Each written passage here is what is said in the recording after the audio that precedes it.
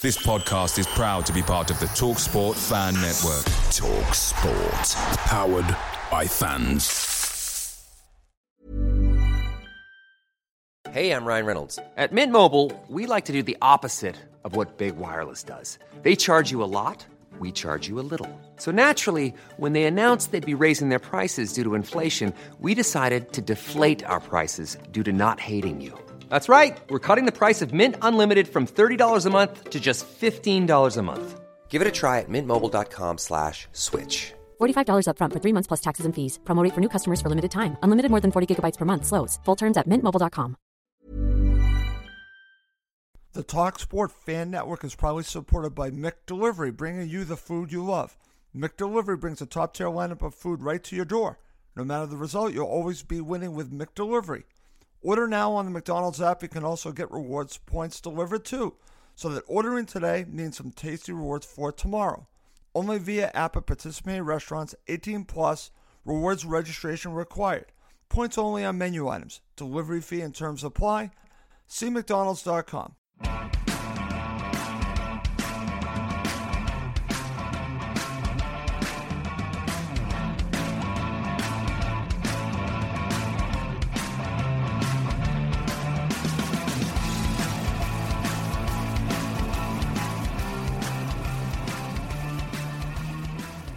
And welcome again to Cottage Talk. I am Russ Goldman. Joining me right now is a full house. I've got Max Cohen, Janis Janaeus, and making his return, Mike O'Connor. In this episode, we're going to look back at the disappointing 2-1 loss for Fulham against Arsenal at the Emirates. Fulham come up short, but I think that they really showed a good future here. I think they actually showed the whole league and everyone around the world that we mean business, that we're going to be in the Premier League. I truly believe that. I think this was a statement in a loss. Can you get positives in a loss? I'm going to make that argument. So, but we're going to talk about it in this next hour. It should be interesting. And if you're watching live, please feel free to share your comments. And also, as always, subscribe on YouTube and also on any podcast that shows Cottage Talk. Please do subscribe. Okay, guys, let's not waste any time. Let me go to Mike O'Connor, because I want to welcome him back. Mike, welcome back to the show. It's been a long time. How you doing? I'm doing great, Russ. Thank you so much for having me, especially on such a short notice. It's great to be back, and I've been looking forward to this pretty much all weekend. Obviously, the game more so. Right. And overall, you know, it's a satisfactory loss. I do think so, because to be honest with you, in my head, I came in thinking we were going to lose 3-0, not because I have anything against this Fulham team or Marco Silva, but Arsenal just really looked like this young, motivated, well-drilled side. So all in all, 2-1, I think, is a fair result if you want to be an objective viewer and kind of take the emotion out of it. Yep. And I think that this is a loss that in juxtaposition to, like, let's say Bournemouth versus Liverpool and any of the other losses that happened this weekend, I think it's one that the players can hold their heads up high, and there may have been one or two tactical decisions that could have swayed the game towards the end of it, and we'll get into that. But I think the loss is fair, and I'm not upset with it by any means. I think every player did their due diligence, and they can look forward to Brighton. Okay. And I'm glad that you brought up Bournemouth, because I actually feel sorry for our friends at Back of the Net, and I'll call them friends because they've I've actually done a podcast with Back of the Net that covered Bournemouth, and boy, 9-0. Who would you rather be, Max? Would you rather be Fulham on Sunday, or would you rather be Bournemouth? Oh, my Lord. But Max, I want to go to you, and I'm going to ask you the question as I ask every week. Mad Max or Optimist Max? What are your thoughts about the match? Yeah, no, I think Mike made the great point that, you know, look at the other newly promoted side and look how they did away at a team who honestly had a worse start to the season than Arsenal did. Let's be honest. So, no, I'm definitely Optimist Max, Russ. I think the way we played, we forced Arsenal to grind their way to 3 points at home. Max. Newly promoted side. This is a side which is perfect in the league, and we gave them their toughest opposition yet. And they've played Bournemouth, they played Leicester, and they played Crystal Palace. So, to me, I think we'll be fine this year, based on the evidence of this match alone, because the players are excellent. And again, this squad is so weak. The starting 11 that played against Arsenal, again, I said this last week against Brentford. It's almost the same 11, but Cabano came back in. Right. It's not really a Premier League starting 11 in many respects. The back four is still essentially the same. Yes, we have Leno, who is a big upgrade, but look at that front three. That was not even our top front three in the championship. So I have to say credit to Marco Silva. He's working wonders with this Getting squad. the most out of him.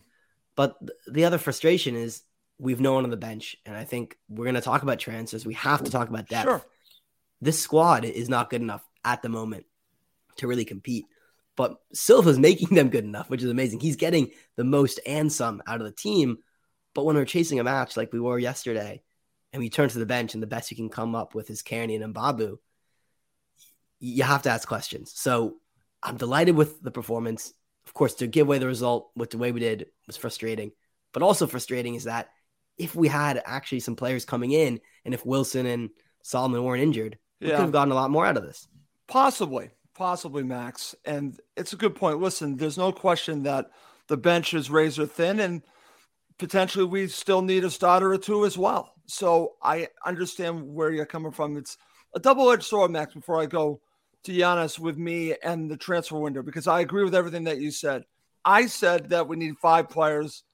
Marco's saying 4 players. Okay, we can quibble on 4 or 5, right? It's a lot to ask before the window closes. However, I do want to mention that several of these signings have been already showing itself, and even Leno showed himself in this last match. That's the thing. They brought in quality, and he's getting the most out of all of the players. But Max, you're 100% right.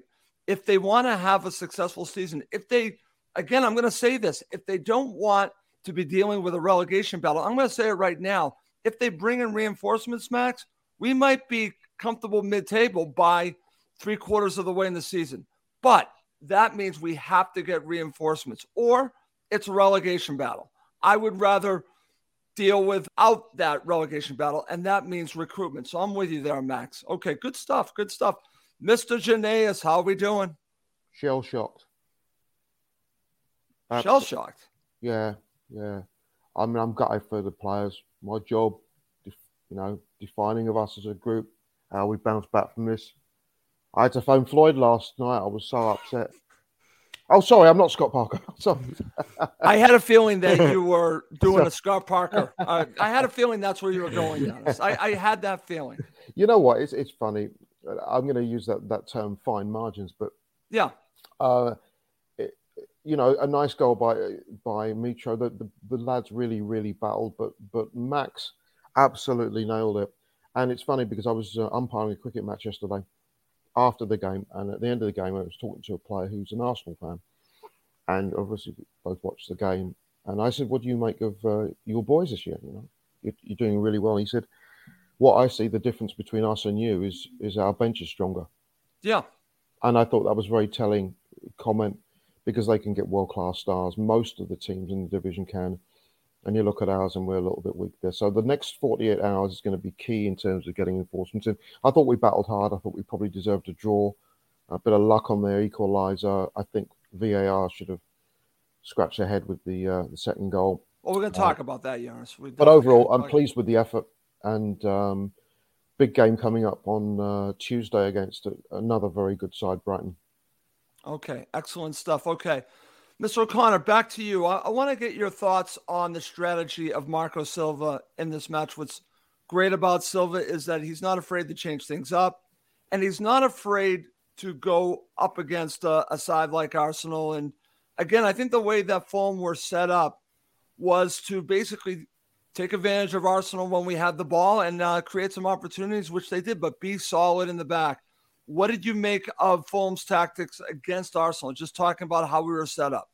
So overall, I can't, under Marco Silva, especially in the 4 games so far we've seen this season, this is the most well-drilled, organized Fulham side that I've seen in quite some time. So to Max's point earlier about having potentially not the quality, despite Marco getting the most out of the players we have, is the most of the players we have good enough to survive at the end of the season without reinforcements? I also doubt that. But the way that he's drilled them, their organization, the covering for one another, the defense. I mean, looking at Tim Ream, who I'm a huge fan of, but he's going on 35, and he's playing in the best league in the world, arguably. And he is probably one of our standout defenders. I think that's very telling for Marco Silva and his team, because too many fans have slagged him off. Robinson, Tete, which is unbelievable. Tosin was supposed to be the one that would be our mainstay in the back and be the future. And, looking at the four of them, he might be the weakest out of these four matches so far. So I think overall, with the addition of Palhinha, Reed, and Pereira in the middle, midfield is looking great. It's very obvious, though, that in the match yesterday, this is the most defensive I've ever seen Marco set us up to do, which is fine. And I understand that. The only thing that he did yesterday that I disagreed with, and I had a feeling they were going to score on us, was when he made the substitutions that he did at the time that he did. I think he did it a little too early, and this sounds horrible, but it felt a little Parker Ballish, only because you could tell at that time he was setting up for a draw. And if you set back with the players we have against a side like Arsenal, with the players they have and the momentum they were building throughout the game, I kind of just felt it coming. But that being said, he's dealing with the cards he has. And so I think overall, he's a phenomenal man manager, and he set us up well organized, drilled, and we were unlucky to not come away with a point. Okay, excellent stuff. And I just posted here on the show a question. Did Marco get it wrong with his substitutions? We'll talk about that when we really break down the second half, but that's something that if you're watching live, feel free to share your thoughts on. We'll get back to that in just a bit. Over to you, Mr. Janaeus. Your thoughts on the tactics against Arsenal from Marco? I was a little bit worried because of the game on Tuesday. Did he make the subs because he had an eye ahead for Tuesday's game? Possibly. He wanted to rest players up. Yeah, I mean, there were a few players moaning about the Crawley game, but crumbs almighty, man. He had to rest the players that played last week against Brentford. I saw some criticism of Mbabu, but then people forget Mbabu set up the cross that got Mitro's winner against Brentford last week. So you can't, you can't have it always. You've got to give players a little bit of time. It was a bit defensive, but you're playing in front of 60,000 at the Emirates, an Arsenal team that's going gangbusters. And if he thinks he's made a mistake, he's a pretty self-reflective coach, and that's a pretty self-reflective coaching staff. So they'll debrief it, probably have done it already today. And if they've made mistakes, they'll recognise it and they'll move forward and rectify them for the Brighton game. Okay, excellent. Max, your thoughts. I'll give you the final word on just the tactics of Marco Silva and his coaching staff.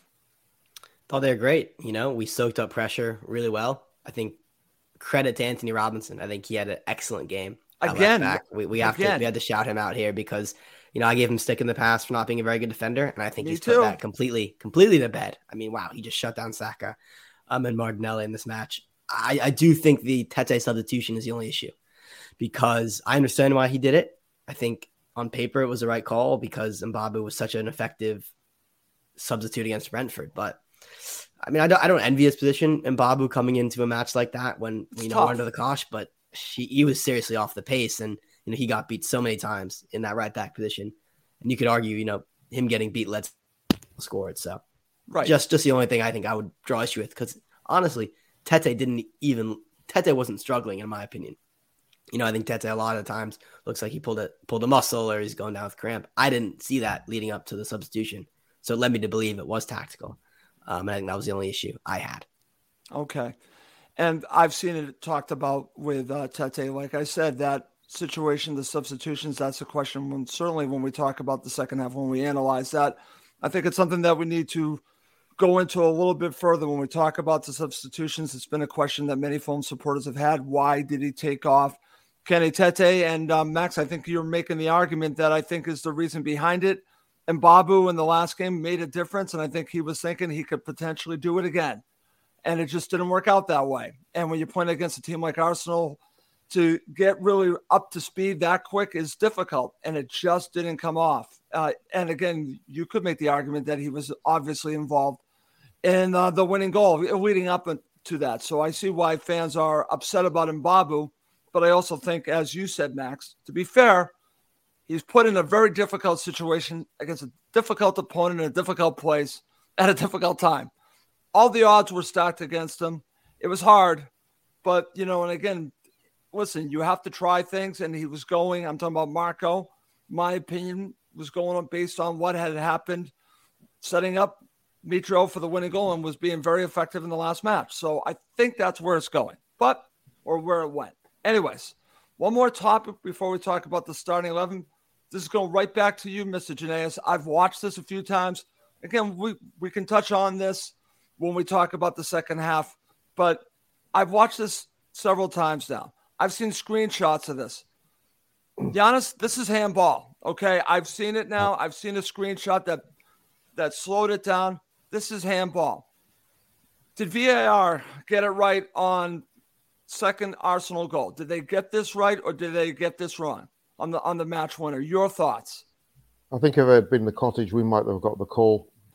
That's what I think. I think this was a hometown call, Giannis.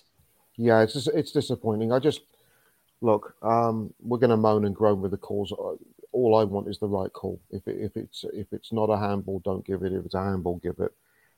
If you watch all these games in the Premier League and you watch as a neutral, you just want the right calls to be made. It was a disappointing call. Coach Marco was obviously upset. He was concerned at the end of the game, and rightly so. And that's why he said he thought we should have got a point out of it. But as old Coach Wenger used to say, that calls have a way of evening themselves out. Right. And hopefully, we get a few going on our own. But it was the manner was disappointing because I thought for 86 minutes we'd done enough to get the draw, and our shape was really excellent yesterday. We didn't, they had lots of possession, but they didn't really trouble us. And we looked like a team that belonged in the division, which is something that for many parts of 2 years ago couldn't be said about this. So, to your point, it was to me it was a handball and it should have been given, but it wasn't. Okay, Max, I want to get your thoughts on this because again, watching this live, I've seen all different angles on it. Then I saw a screenshot. When you really slow it down, you could see it, but to the naked eye, again, it's difficult to see if it was handball. So I can understand why it went to VAR, why it might have gone through as, again, not conclusive enough. But I've seen one that's pretty conclusive. I'm talking about a screenshot of this. So it's a tough decision. You don't have much time to look at it with VAR, but I don't think they got this right, Max. Well, what are your thoughts on this? Well, my main question is I don't understand the rule because do you remember when we played Tottenham 2 seasons ago in the Premier League and Lamina had the handball, which led to the magic goal, which got ruled off. And then there's a big, fuss made over the Premier League had changed the rule, like essentially the day after or something, saying that if it's an unintentional handball from an attacking player in the build-up, the goal stands. Wouldn't this fall under that? Right. So I honestly don't know, but it seems to me that because of the rule they changed after we had this goal would stand because you can't argue that Saliba intentionally hit off his elbow as a ricochet. So isn't that the correct call? I don't know. I mean, obviously it looks bad on the replay, but isn't that right? That's a great question because I'm not sure. Mike, what are your thoughts on this? No, Max is spot on. I think that is exactly why it stood. Because during the match, at least the stream I was watching, the only VAR that we got was from behind the goal, so you couldn't see where the ball was hitting at all. So I had no reason to doubt what VAR was seeing. And then I saw the screenshot. I'm assuming that you are referring to, Russ, where it's a very obvious on his arm, below the elbow, not a natural position. Then again, he's jumping midair. I mean, what's a natural position at that point? Right. But I think Max is spot on. It's because of the rule that they changed after we were screwed over, that came to bite us in the rear end yet again. So that's very Fulhamish, right, to have that happen. Exactly. It is. Yeah. Exactly. Well, I'm glad that we're talking about it. And, it's difficult because, again, I remember that. I'm glad that Max brought that up because I'm like, oh, yeah, that's right. Max, look at the brain on Max. Max brought us back. But it doesn't mean that we can't be upset by it, that we can't think, disappointed by it. But to Max's point, that's probably why it stood the way it did.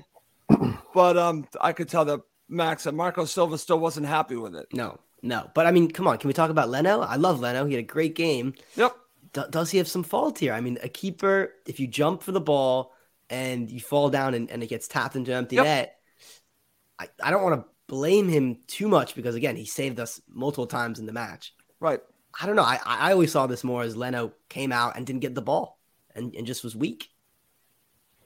Okay. Well, again, we can talk about that. I definitely want to go into more depth about that, Max, when we talk about the second half. I do want to share this comment. Looks like it's from an Arsenal supporter, so I'm just going to read this, guys. As an Arsenal fan, I was impressed with how Fulham played, especially second half. Silva has got the team well organized and tough to break down. Fulham have a real chance to survive in the Premier League. Max, I agree with Darren here. Darren, thank you for watching and thank you for the comment. Cheers, Darren. Yeah, and also Chris Goodwin on the chat also says Leno's at fault, so that's an interesting perspective. And I see Dave Cronin saying big shout out for Tim Ream. He was immense. So yeah, he was. More. I mean, Tim Ream, very quickly.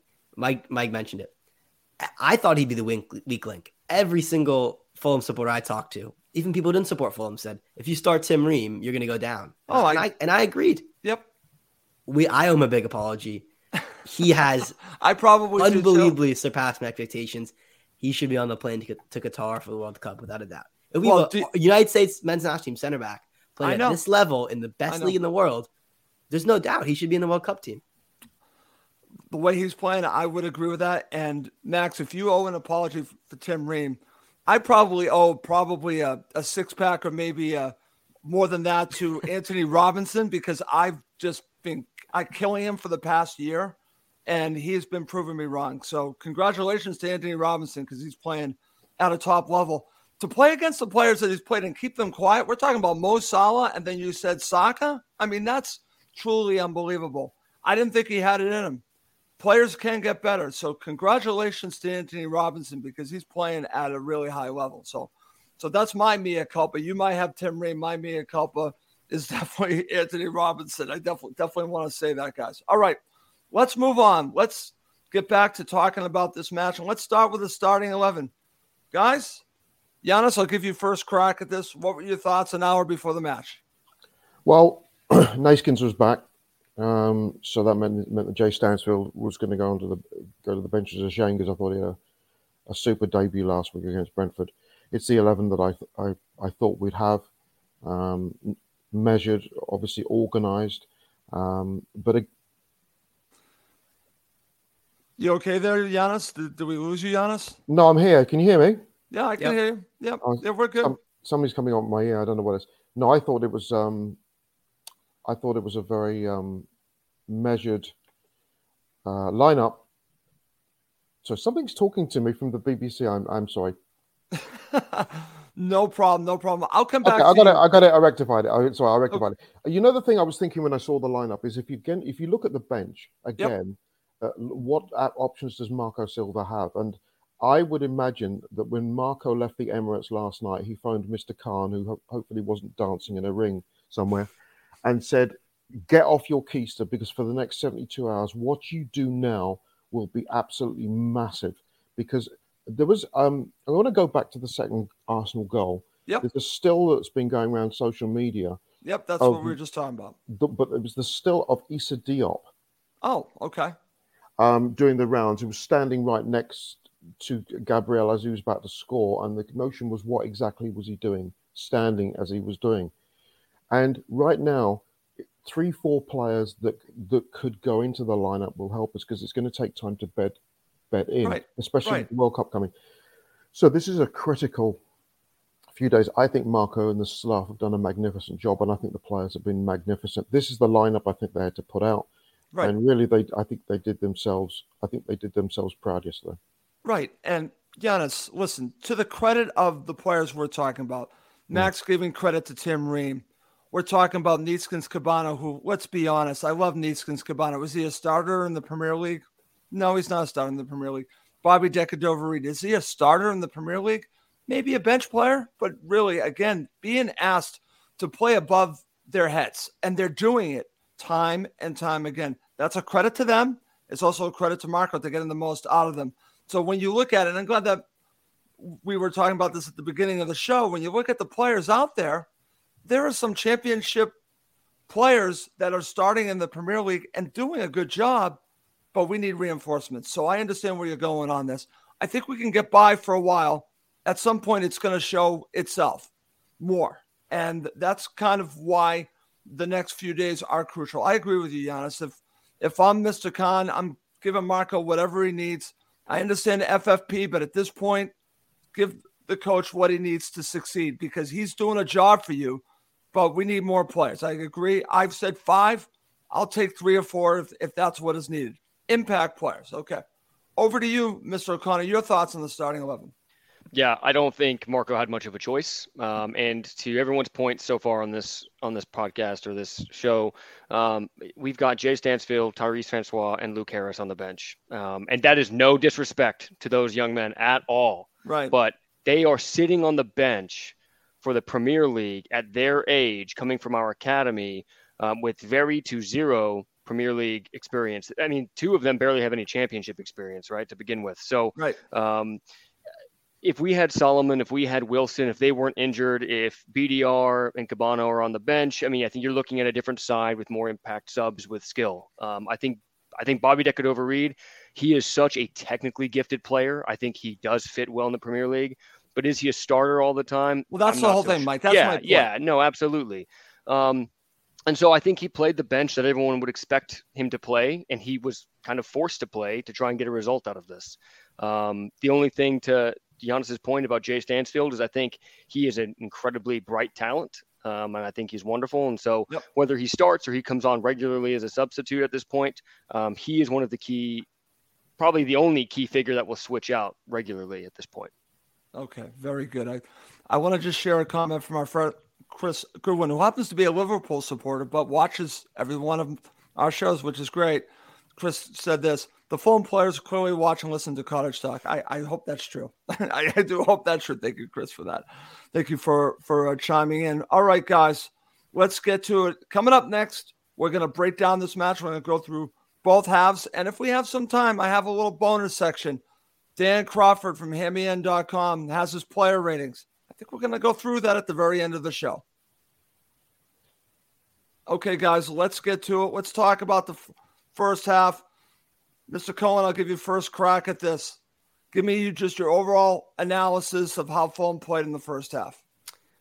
Yeah, we sat back. We absorbed pressure. I think we maybe had one attack the entire half. And I think that says it all, that we were camped in our own half for much of that game, much of that first 45. And I think the big moment for me was Tim Ream had a great clearance and looked like he hurt his back, but he bounced back up. Martinelli hit the bar off a corner. Leno had a huge save on Saka. So Arsenal were definitely on the ascendancy, no doubt about it. But it wasn't quite as under the cosh as I think some others might have expected. There were periods of pressure, but there weren't too many clear-cut chances. No, there wasn't. That being said, we didn't offer anything as an attacking side, but that was fine. But again, I think what was key is then the half ended 0-0. And in so many other matches we've seen in the Premier League in recent memory, we're down 1 or 2-0 in the first 15, 20 minutes away at a top 6 side. And I think Mike said it really well to start off with. We look the most comfortable, well-drilled squad, I'd argue, since 2012-13. I mean, this is like 9-10 years back. But the point is, this Fulham team looks like they belong in the Premier League. And that was my big takeaway from the match, is that, yes, we lost, but the fact that we're leading, we're not conceding that first half. This Fulham team seems like a Premier League team. You could not really have said that in recent memory. Totally agree, Max. It's actually a good analysis. And it's funny because Marco talked a little bit about this, that if you look at the entire match, how many clear-cut chances did Arsenal really have? They had some decent chances, but nothing that Leno couldn't save, and I watched back again, and it was interesting because I watched the halftime analysis from NBC Sports, and Robbie Mustoe was basically, singing the praises of Fulham. Don't forget about Fulham, but he was concerned that we wouldn't be able to keep this pace up for 90 minutes. I guess you could say he turned out to be right, but he was impressed with how we sat up and how we handled their pressure. And he thought that Arsenal was doing everything right, except they just couldn't score. But that comes down to Fulham, Giannis. So when I'm looking at the analysis, and I thought Max did a great job of talking about it, you could talk about how well Arsenal played, but they didn't score. And if you don't score, I think a lot of that has to do with the opposition, Giannis. Your thoughts on the first half? Yeah, you can have 99.9% possession. If you don't score, it doesn't matter. And I thought we looked very compact in the midfield. Defensively, we looked organised. It does put a big smile on my face to see us play a really good Arsenal side, and they are. They are very good. They are. Although I'm going to go out on a limb and say that Silva's the better coach. I mean, I'd like to see what Silva would do with a lineup like that. I mean, Arsenal stacked top to bottom and bench. But I think the true test of coaching is what you can do when you have less. And you look at the organisation of our team yesterday. I mean, we've given Liverpool an awful fright. We should have won at Wolves, but we didn't. We deservedly beat Brentford, and we should have got something yesterday. And considering the lack of reinforcements and what he's had to play with, Marco and the coaching staff have done a magnificent job. So I didn't think that in the first half they were going to break us down. I honestly felt that if they were going to score, it was going to be either from a set piece or from an element of luck. And that's the way it went. But you take it away and you say, okay, well, for the most part, you know, we went toe-to-toe with a team that looks like it could be top four at least this year, that should be battling for Europa League this year. And there's a lot to take forward. But as I said, the next few days, and notwithstanding Brighton, who don't have a particularly good record against us, on Tuesday, who are playing tremendously well right now on Tuesday, but there's a lot to be hopeful about, and we're playing at the Cottage on Tuesday, so that's going to be something to look forward to. Absolutely, Giannis, and I just think that what you just said is pretty spot on to how I feel and what we're watching. And if you go and look at who they played against, and then I'm not trying to take a jab at Scott Parker and Bournemouth, but they played Arsenal, and I believe they lost 3-0. Fulham go down 2-1. And if you look how we've competed against these top sides, I mean, it's like night and day. It's night and day from 2 seasons ago. It's night and day from under Slavisa. We are set up to stay in the Premier League and hopefully at some point, maybe, like I said, thrive in the Premier League to the point where we're comfortable. Again, I think that a lot has to do with reinforcements. If they don't get the reinforcements, then it's going to be a relegation battle. And then, you know, we'll see how that all plays out. But good stuff. Over to you, Mr. O'Connor. Your thoughts in the first half. Yeah, just to kind of jump on what your last comment there about reinforcements is Marco's quote after is the team is ready, the squad is not, right? So some of the players he has now, they're ready, but the squad as a whole is not. And he's spot on. And he's not saying that in any way to disrespect his own players, because you can tell they play for him. He loves them. There's this great fraternal vibe going on, but he's absolutely right. And I will say, to play devil's advocate, if there is still an Arsenal fan listening on this broadcast, I do think that we were quite fortunate with some of Arsenal's inability to score, because from my perspective, again, maybe a little bit devil's advocate here, I thought they had made enough clear-cut chances to put 2 or 3 past us if they either just put their foot through the ball, they didn't dilly-dally, look for the proper pass to pass it in. That being said, previous Fulham sides would have probably just gone defensive from the off. And I think what stopped Arsenal and made them nervy is that you could not sit back on this Fulham side, because our counterattacking, Marco's way of playing out from the back, that's what puts them off, right? They're not coming in knowing that we're going to camp inside our own 12-yard box. Mike, we were dangerous every time we had the counter. Every time. So you can't have all those players up front if you know you've got people that can do that, a team that can do that to you. So on one side for the first half, I think we were fortunate that Arsenal didn't bury some clear-cut chances they made, especially when we talk about the second half. But I think 60-40, the 60% goes we played superior defensive football, and we were able to show that we belong here. I think the first half 0-0 is a fair first half. Okay. I'm going to share this comment, guys, and this is from Dave Cronin. Arsenal had 72% possession, 22 shots, only 8 on target. Fulham 11, 3 on target, and we still could have won the game. And Giannis is rejoining us. I'll go back to him in a second. Max, what are your thoughts about that from Dave Cronin, these statistics on the game? Yeah, I think that's a good point, is that Arsenal are pretty wasteful at times. I think there was that Xhaka chance first half, and I thought for sure that would be in the back of the net, and he just shanked it. So to see they only had 8 on target, it's kind of shocking. And we only had 3 on target, but, one of those is a goal. And, we were clinical. And we'll talk about the Mitrovic goal, later. But very satisfying when we took that lead. Okay, excellent. And that's going to bring us right to that goal. Thank you for leading us there, Max, because we're not going to talk about the goal. Mr. Janaeus, I'm going to give you the honors here. And it's funny because Gabriel was the GOAT and then becomes the hero in this match, right? But this, to me, has more to do with Mitro than it does with Gabriel. His work rate, his desire, and again, you could call it a terrible mistake, which it was for Arsenal, but Mitro makes this goal happen, Giannis. This is what makes him special. Yeah, it only becomes a mistake. I mean, Gabriel's had a lot of stick from Arsenal fans about that goal. But to me, it's not so much a mistake. I think it's reflective of Mitro's bullying. I mean, he was determined to get the ball. He got the ball, knocked it back, and he smacked it home. You could say because it's 1v1, he's the last defender. He shouldn't be dilly-dallying at the edge of the box. But, I mean, that's where Mitro is from 2 years ago. This is a guy who's so committed in terms of everything that he does.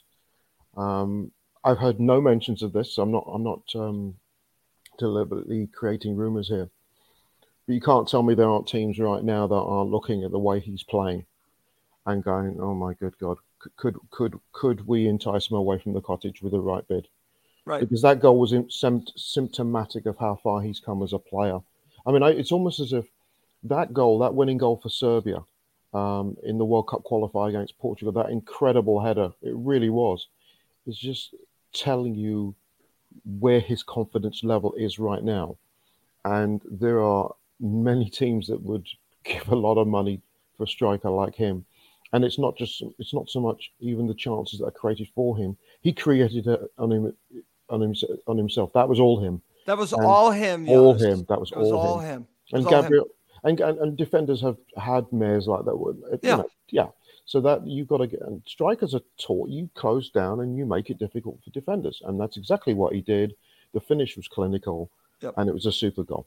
Okay. And I'm just going to share some comments, and I'm going to go to you, Mike. This is from Steve Reynolds because we're talking about Mitro. Previously, Mitro would have gone down. Now he wants to attack the goal. It's a good point. This is from our friend Chris Goodwin. Arsenal messed about at the back and paid for it because Mitro saw the opportunity and turned nothing into something. That's exactly what he did. This is from Darren Clark, again, an Arsenal supporter. Darren, thank you so much for chiming in here. Silva is also playing to Mitrovic's strengths, more crosses into the box. Every time Fulham got the ball into our box, he caused us problems. Looks like he will thrive in the Premier League season. Over to you, Mike. See, I wanted to go to you here because I'm glad that we're talking about Mitro because this is a big difference from, say, 2 seasons ago or even under Savisa. We're playing to his strengths. This is not just a credit to Mitro, but also to Marco to finding a way to maximize the abilities of Alexander Mitrovic. Yeah, and I think what Marco's done, unlike the previous 2 managers, is that rather than being the typical old school center forward, give him crosses, big guy in the box, not very quick, but he's powerful, he's looked at him and said, mate, you're going to create your own chances. We're not going to give them for you. I want you to come back, link up the play. You see him constantly running back to the halfway line.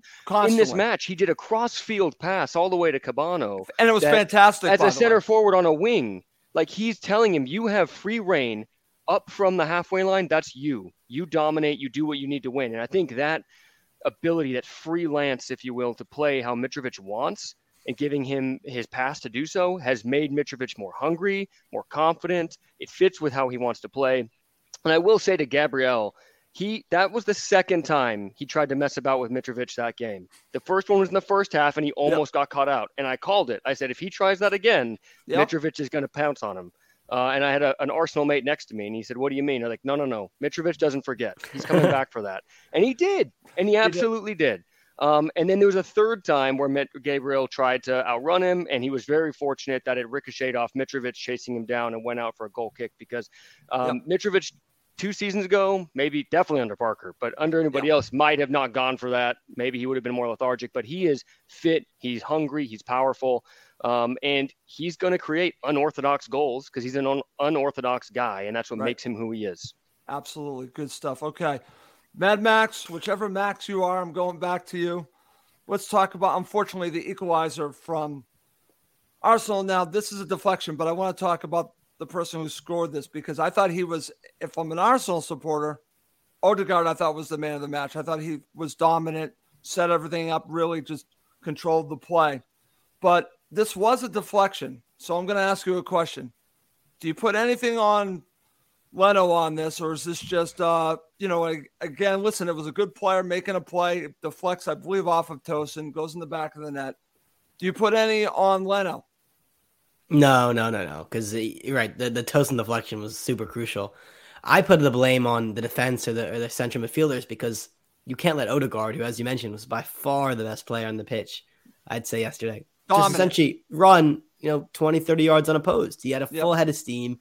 And the reason which the shot went in is because we were sitting back. Tosin was kind of static and it hit off him, but no one's applying pressure. No one's actually stepping to Odegaard, out of fear or out of just, we'll try to contain him. But that was a mistake. I mean, a player like that absolutely cannot give him any time or space around the area. Yep.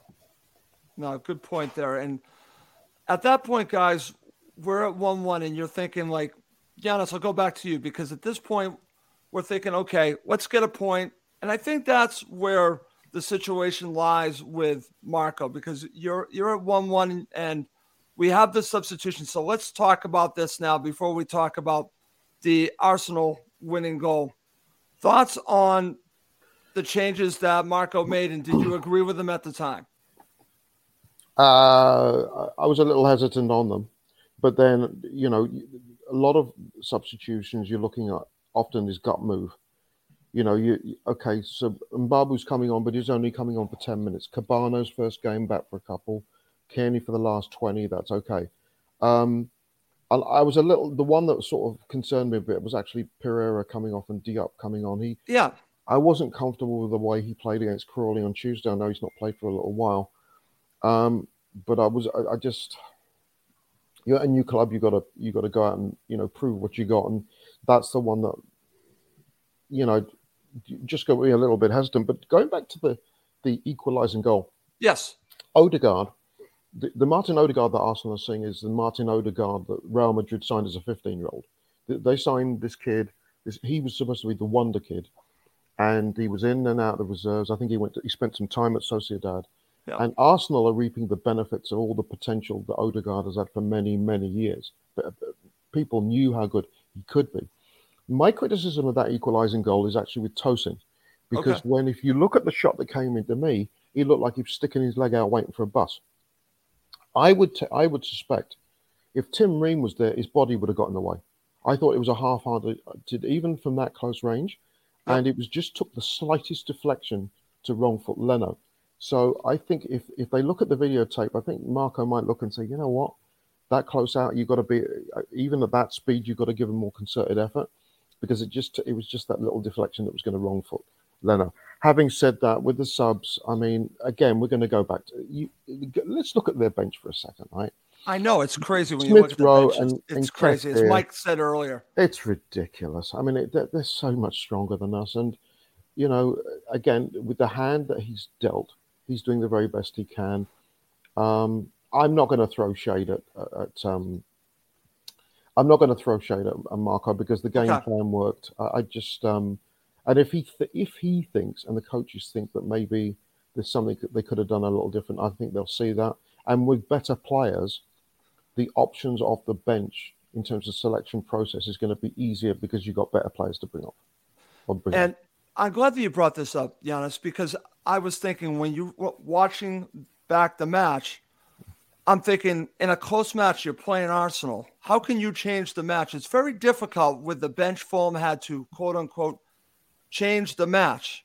Arsenal can do that left and right. Liverpool can do that. Most clubs can do that. Right now, Fulham can't do it, partially because of injury and partially because of recruitment.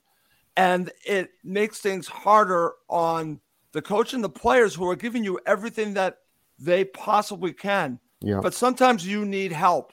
And when your help is the situation that they have with some youngsters who, again, are giving you everything that they can, they need more help. They need help that can be on a high-end quality help. And right now they certainly do not have that if you compare it to Arsenal. And Arsenal can change the game. Fulham right now can't. And that's a difficult place to be. But they still held their own. And in my mind, I think you can make the argument that they deserved the point. They didn't get it. And that's going to lead to talk about the winning goal here. And Mike, I'm going to go to you because Max already brought this up. Yeah. We talked a little bit about this. How much do you put on Leno on the goal? Let's not talk about the VAR. Let's talk about the actual goal. I try and stay away from criticizing goalkeepers too much. It's an incredibly difficult position when the box is filled with 6'4" folks in there as well. He missed his punch. Yes. He collapsed on the ground a little bit there. Yes.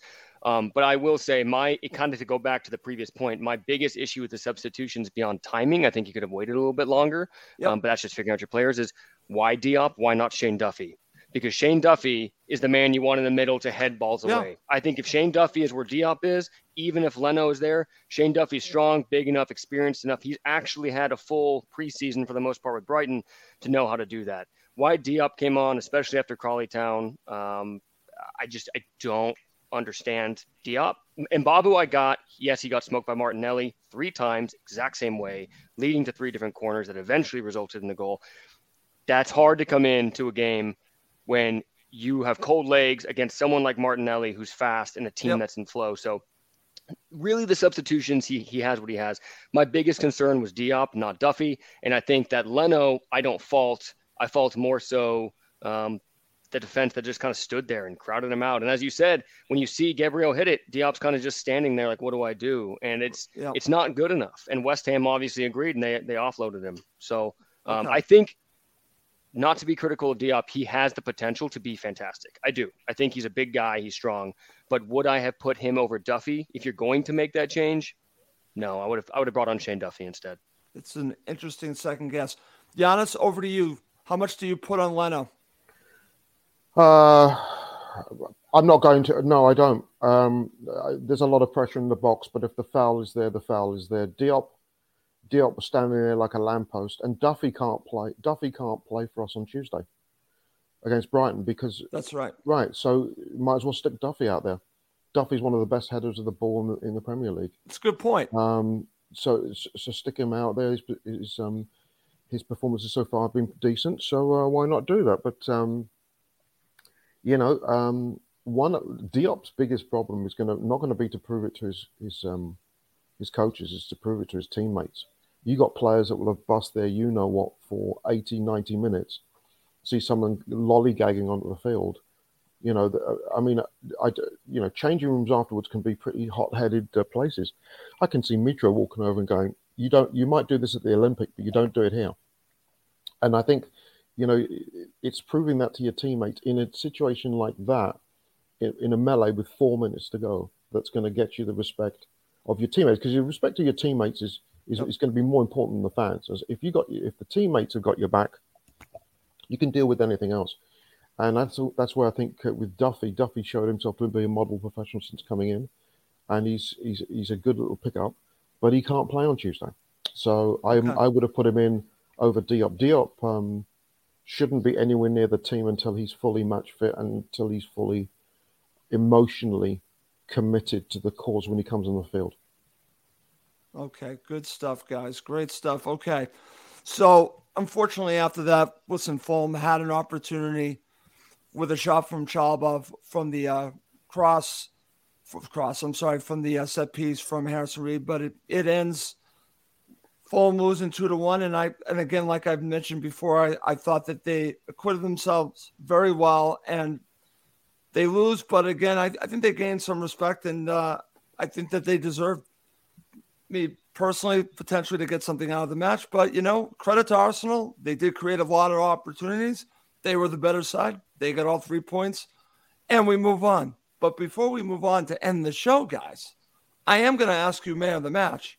But before I do that, I thought a fun way to end the show would be to go through player ratings. We used to do a whole show on player ratings. We're going to kind of do it a little bit rapid fire just for time's sake. But Dan Crawford just posted his player ratings on HammyN.com. And Dan is a former co-host, and actually Dan wants to come back on the show. We'll have Dan back on the show. I love Dan. Dan is one of the reasons why Cottage Talk continued. So thank you to Dan Crawford, and it has a great podcast right now called The Green Pole. Highly recommend it. but I'm going to share this with you guys on my screen, and we're going to go through the player ratings. Sound good? Quickly. We'll go through them quickly and get your thoughts. I'll go back and forth between the three of you so we can get through all the players. So let me share my screen. So just give me a second, and we'll share it, and we'll go through the player ratings from Dan Crawford. Let me pull this up. Let's see. Here we go. And now I'm going to share the player ratings. Okay. Giannis, I'll go to you first. Bernd Leno, he gives a 7.5. Do you agree or disagree? Disagree. I think I'd give him a 7. I thought he played well, but again, it was that crucial, the second goal. I mean, yeah, foul notwithstanding. Nice save from Xhaka. He still needs a little bit more time, but Rodri's going to have a difficult job getting back in. But 7's a good performance. 7's better than 0. So. Okay. Mike, Kenny Tete, he gives him an 8. Do you agree or disagree? I'd give Kenny an 8.5 for sure. Okay. I think he kept Martinelli in his pocket or whoever when they switched them out on the wings. Him and Robinson, they had them locked up for the most time. So there's few crucial saves. That Tete did with his last minute tackling too. So I'd give him probably an 8.5. Okay, Max Tosin, Dan Crawford gives him a 7.5. Agree or disagree? Yeah, I think that's about fair. I think, was he at fault for the first goal? Maybe. But I think I can also easily think of a bunch of situations when his recovery pace stopped an Arsenal attack. So I think 7.5 is the right range. Yeah. Okay. Right back to you. Tim Ream, you're mea culpa now. He gives him an 8.5. Agree or disagree? Yeah, I think that's a very good score. I think 8.5 is spot on. Tim Ream might even be the man of the match. So we'll see how the ratings pan out. But I would not be surprised if 8.5 is the best Dan gave. Okay. We will do man of the match at the very end, guys. Giannis, back over to you. Anthony Robinson gets an 8. My mea culpa. I think that he put on a great performance. I think 8's fair. Agree or disagree, Giannis? I agree. I think 8's a very good. It's a very good rating there, and I think that it's interesting that we're not really talking about Gabriel Jesus, who's no, it's a great shout. He's been. How about Saka?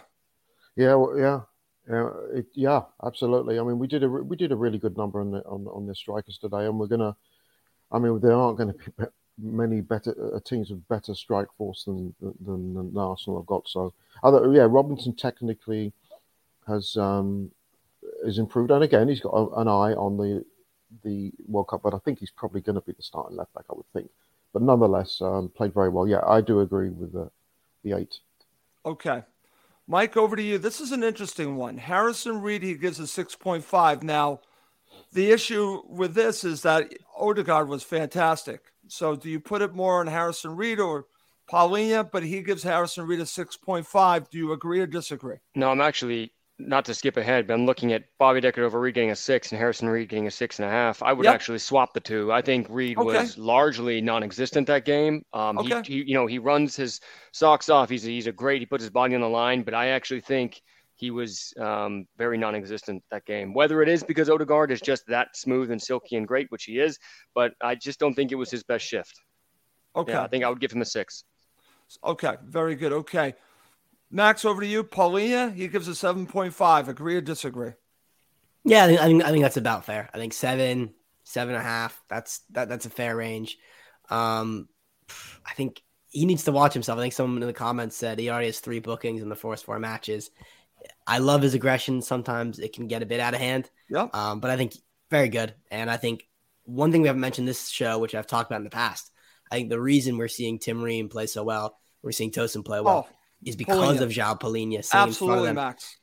Central defensive midfield, I really believe, is one of the most important positions, if not the most important position in a team. And it's such a great asset. We have someone like Paulinho there. Okay. Giannis, back over to you. It's funny. This player is becoming one of my favorite players. Andres Pereira, 7. Agree or disagree? 7 is Dan's got it again. 7. I mean, it was a tough game for him, but he doesn't look recognizable as the same player when he played for United. His work rate has been excellent, and he's running up. He's covering every blade of grass, and there seems to be a good understanding between him and Harrison and João. This was a very hard game. I mean, right. For us. I mean, this isn't I won't offend other fans, but on this one, but going to the Emirates is one of the toughest stadiums you can go to and get anything. And I was a little disappointed when Pereira was brought off. So I'd give him, 7's a good one for me. Okay, very good. All right. Max, back over to you. Neeskens Cabano, 7.5. Agree or disagree? I'd maybe go a bit lower, 6.5, 7. I thought he was good, but when I think of the actual attacking situations, not great. And the one situation I really think of is when he had the counterattack. And I can't remember who it was, but there's someone who was free in the center. And Cabana, it's unlucky, but the ball hits his standing foot and he just whiffs. That really was a golden opportunity just to square it. And we could have, gotten a second goal there. Right. But let's also give him a shout out. I'll criticize him, but that touch he had from the Mitro ball, which Mike was talking about, that was one of the best skills I've seen all season in the Prem. I mean, what a touch that was. Unbelievable. I'm glad that Mike brought that up. It was fantastic. Okay. All right, Mike, back over to you. Let's talk about Mitro. Dan gives him an 8. Agree or disagree? I'd have to give him, if he's rivaling for man of the match, but I would say he's probably an 8's probably right. He did earn the goal himself, and we could give him an 8.5. But I think the defensive unit of our team was really the standout against this Arsenal squad. So 8's probably fair. Okay, I'm just going to share the ratings for the substitutes, and you guys I'll go to all three of you just overall about the substitutes. Kearney gets a 7.5, and Babu gets a 5. Issa Diop gets a 5.5. And Chalaba gets a 6. Jay Stansfield gets a 5. Giannis, over to you. Any thoughts about the ratings with the substitutes?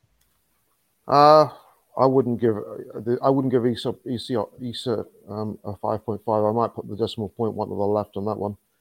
I thought Kearney played really well when he came on. Babu, I think I feel a bit bad for him because people, the goal last week against Brentford, the set up, and he's up against.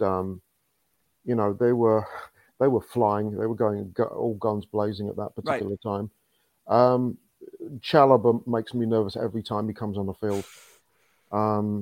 He does, and I think looking ahead to that transfer deadline and looking at the subs, because we're allowed 5. Really, you look at the players we're bringing off, and you're going, oh God. We just don't have that. We don't have the depth. It is what it is, right? And we've had months to get the depth, and the breadth is not far off, but the depth is way off the mark. I thought Kearney was the best of the 5, and it's good to see he's got some life in the old dog yet. But ultimately, they just had a little bit more strength and depth than we did. Okay, Max, your thoughts on the substitutes and the ratings from Dan Crawford? Yeah, I think they're all largely spot on. Chalobah, you do have to give him a shout out though. He nearly scored a winner or equalizer very late on. He did, and that's not an easy connection to make with the volley coming in. He's on full stretch, so got him. Okay, Mike, how about you? Yeah, overall, no complaints. I think Dan largely got it right. I think the substitutes largely right. And I think it's also very difficult as a sub to come in against that game. So it's nothing really necessarily against any of them, but it was just a tough one to come into. So I think he's pretty spot on. Okay. All right, guys, to end the show, we'll do man of the match. Max, I'll give you first crack at it. Who's your man of the match? I have to go Anthony Robinson. I was thinking Tim Ream, thinking Mitro, but Robinson, he was just... Every time you mention him, I feel bad. I don't know why. Every single time. He forced the booking out of an Arsenal. Ben White, I think it was very early on, which was key for us. Yeah. It seemed every single time someone tried to run at him, he just stood strong, which is not something we've seen in the past. And I'm just very impressed with this play. Okay. Mr. O'Connor, and again, thank you so much for joining us. Who's your man of the match? It's Anthony Robinson as well. Kept Saka quiet. I think most of our counterattacks, when he would sprint forward, we're spot on. And I think largely the entire defensive unit as a whole was great, but I think Robinson just by 0.1 nudges Tim Ream for me. Seriously, does he listen to the show? Because if he does, he's going to be pretty upset at me. So I hope Anthony Robinson doesn't listen to Cottage Talk, but he might be. All right, over to you, Giannis. Who's your man of the match? Tim Ream. I thought he was absolutely. I thought Robinson had an excellent game. I thought Mitro worked so hard, but for me, Ream was measured. He was quality. He was calm. He was assured. He played as a captain. He was absolutely brilliant. It's You know, a lot of us questioned the 1-year extension to the contract. Yeah. But oh dear, I will cheerfully admit, you know, I thought it was magnificent he'd be around as a squad player. I hope that he's kept on in a coaching capacity next year. No disrespect to Harry Arter, but I thought he has played. He's left me with egg on my face with his performances this year, and I probably would have given him a 9 for yesterday. It was superb, so I give it to Tim. And what's funny is that the Americans are putting egg on our faces, Giannis. It's crazy. Yes, they are. Yes, the Americans of all players, you know, they're embarrassing us, Giannis. Okay, I'm going to share some man of the match comments from our supporters, and we got a good amount of them. Tim Ross, Ream. who was yours? Who's your man of the match? Oh, that's right. I'm not giving my man of the match. I'm going to give it to Anthony Robinson. Yes, Anthony, if you're watching and listening, I'm going to give it to you. You were phenomenal. To do what you've done against these top high-quality players, I'm going to give it to Anthony Robinson, but you can make a shout for Tim Ream as well, but I'm going to give it to Anthony Robinson. So that's where I'm going. But our friend here says, man of the match, Robinson. Shout out to Ream. So we're kind of on the same page with this. Dave Cronin, Tim Ream or Robinson. Tim just shaded it for me. Let's see what else Dave said. I meant Tim Ream. Yes, I understand that. Let's see. Showtime 33. Love the Robinson pick. Rob versus Saka push. Let's see what else we've got here, guys, to end the show. Let's see. Combe, my friend Combe says, Tete, man of the match for me. We really haven't talked that much about him, but I see the point. Steve Lydiard goes Tim Ream. Steve Reynolds, Tim Ream. Chris Goodwin, who happens to be a Liverpool supporter, but a Patriots fan, Max. Yes, he's a Patriots fan. Chris Goodwin says, I was going to go for Leno, but the mistake was costly, so I will go for Championship Tim Ream as man of the match. I love that. Thank you, Chris, as always, for watching all of my shows. And guys, we will wrap this up. Before we go, Mr. O'Connor, thank you so much for coming back. It's been a long time. I hope you can join us again and again. You were fantastic today. Oh, thank you for having me. I appreciate it. Thank you, gents. Okay. Mr. Janaeus, thank you as always for a great show. It was a great show.